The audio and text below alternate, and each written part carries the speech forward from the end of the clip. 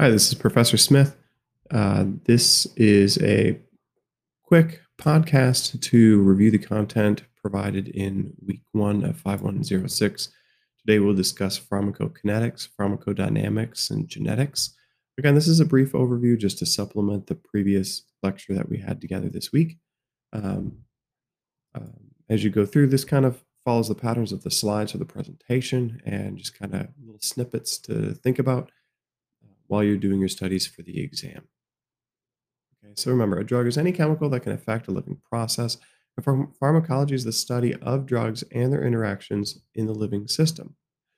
It's very important that the nurse understands the medications that they're giving, as this can increase the nurse to patient uh, structure of that relationship. It can make it stronger. It can increase respect and trust of the healthcare provider, and it can improve adherence to plan when looking at the overall needs of the patient and how medications can help the individual client get there. All right. It also provides an opportunity for active participation in the disease management of the patient and the nurse as well. It really opens up the discussion back and forth between the client and the nurse, and overall um, has been shown to improve outcomes. So, why are we learning about medications? Again, we don't want to memorize them. If you look up the side effects, I read you that list of Tylenol, which is enormous, but most of us have taken Tylenol and have never had trismus or increased serum um, transaminase, but or periorbital edema. But those are really extremes. But they've been shown to happen with Tylenol, so they have or acetaminophen, so they have to list this. Okay, so understand that we learn how medications work because there are different ways that we can use these drugs as well.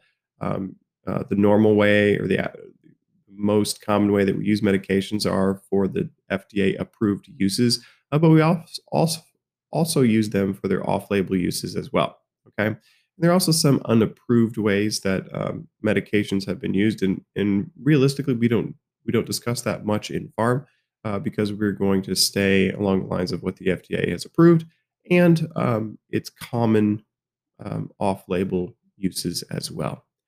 There are many drug to drug interactions as well as drug to food interactions that we'll discuss throughout the year. We'll point those out, and sometimes it makes the drugs work better or work not as well. And a lot of your focus needs to be as you go through looking at these drugs are the adverse effects or the side effects of these drugs.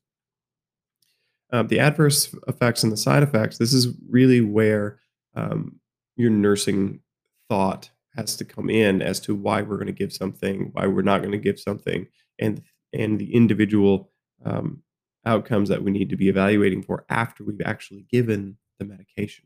So let's jump into the pharmacokinetics. Pharmacokinetics is the active or the activity or the fate of the drug in the body. This is how the body moves the drug around um, and it refers to how medications travel throughout the body. Like I said, they undergo a variety of biochemical processes that result in absorption, distribution, metabolism, and excretion. Again, the way to remember that is through the acronym ADME, ADME, so absorption, distribution, metabolism, and excretion. In other words, it's what the body does to the drug.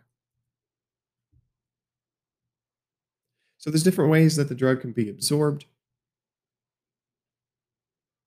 Um, the ways that they can be absorbed fall under two categories: the enteral or the parenteral route. Again, most of the medications that we're going to be giving in the hospital are and outside of the hospital are oral medications or PO. Enteral also includes sublingual and rectal. The parenteral, that's when we get into the IV, IM, and sub-Q. There are other methods as well to include transdermal, topical, inhaled, nasal, ocular. We can put eardrops in. There's vaginal administration.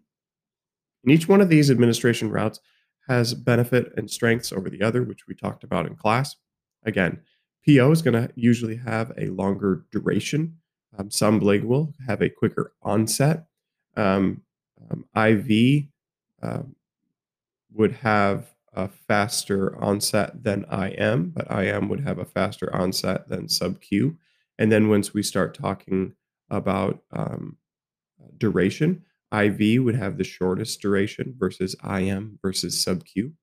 Um, and um, we use these administration routes just for that, for those exact purposes.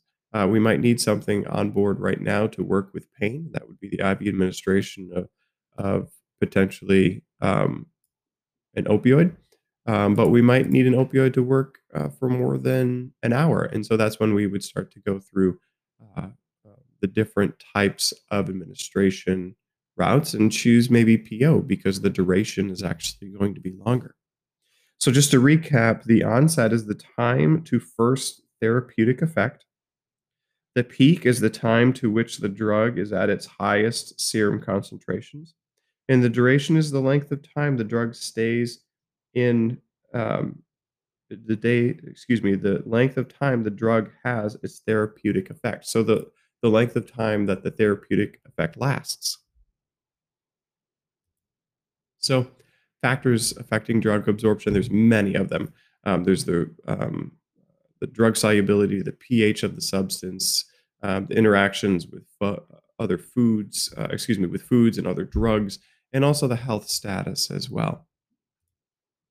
The next portion is distribution, and so it's the movement of drugs throughout the body. Distribution is the transportation of medications to sites of action by bodily fluids. Factors influencing distribution include blood flow and perfusion or circulation, permeability of the membrane, the ability to enter the cells, and plasma protein binding. Something to really understand is when a drug is highly protein bound, it means that there's not a lot of that drug available to actually work on the receptor sites. So, highly protein bound drug, the serum concentration of the active drug to work on the sites is lower. So, if you have a low protein bound medication, then what's happening is that you have more of the drug molecules in circulation to actually work on the receptor sites. Okay. And so just know that as we look at distribution, there's so many factors that affect distribution to include the protein binding, but the blood flow, how much blood is actually in circulation? Is there blood getting to the organ of or the receptor site that we're trying to stimulate? How strong is the affinity of the receptor site to that drug? All of those would cause variations in the distribution and then variations to the pharmacologic effect of that medication.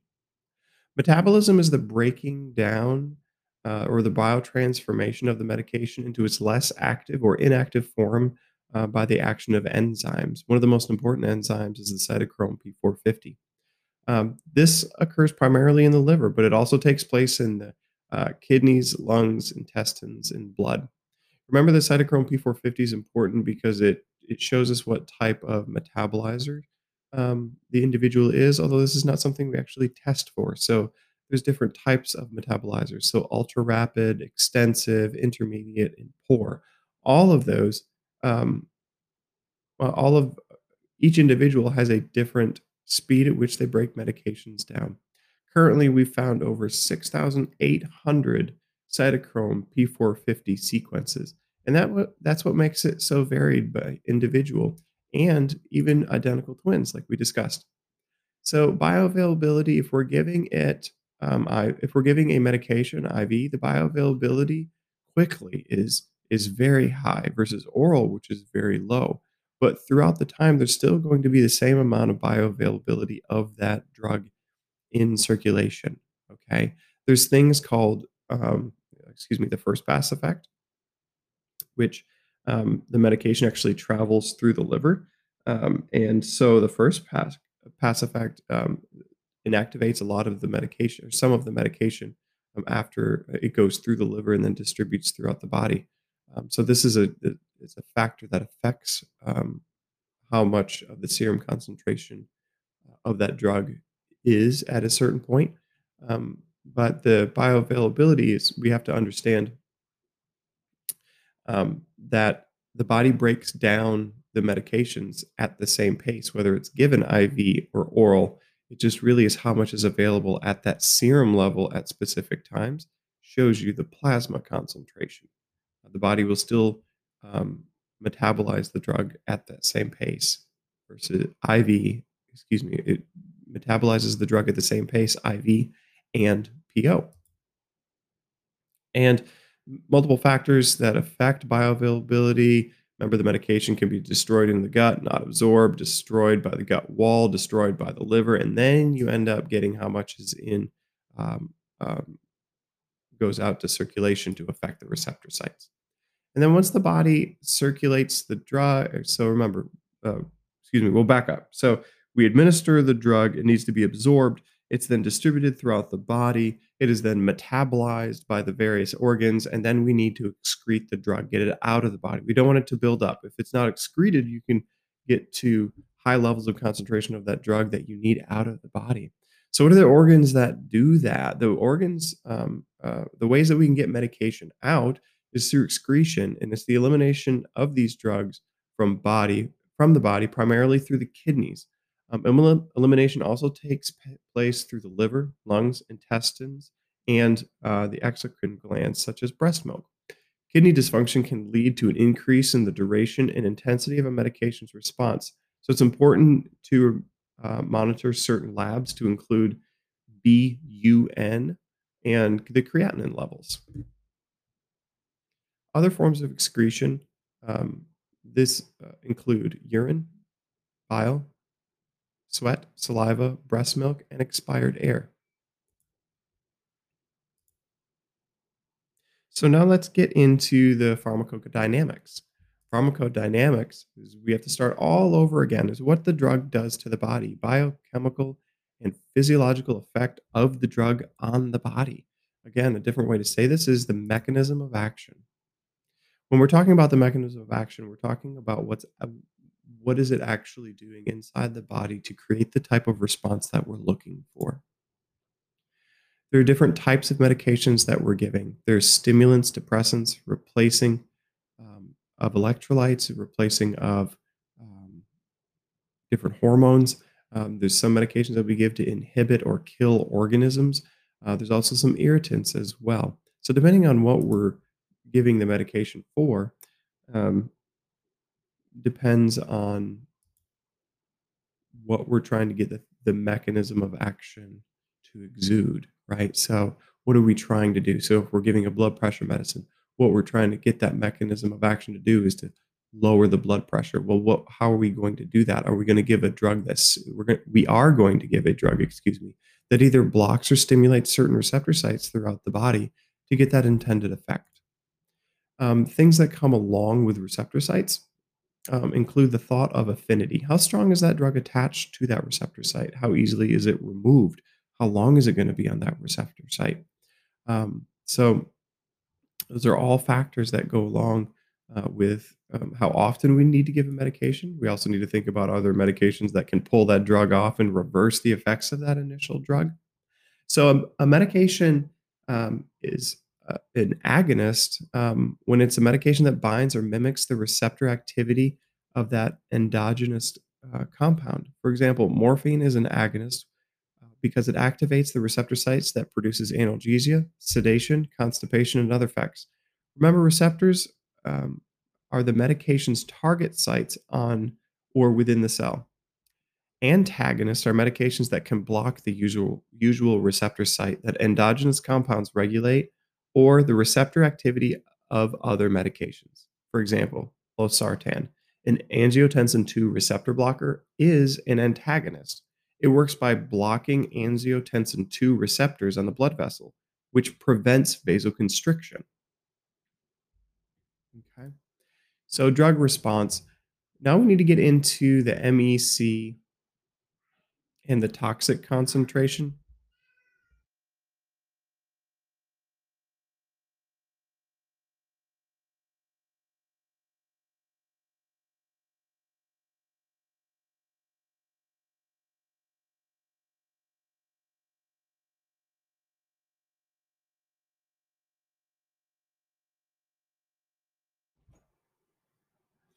The minimum effective concentration is the amount of drug that needs to be in the the serum level of a drug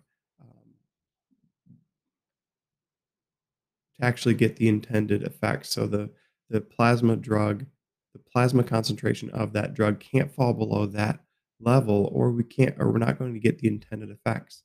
We also have the toxic concentration. Toxic concentration refers to the levels at which a substance can damage an organism. And the therapeutic range or the therapeutic level sits in between the toxic concentration and the minimum effective concentration. And that's really our sweet spot. That's where we want our drug concentration to be at all times while we want those intended therapeutic effects.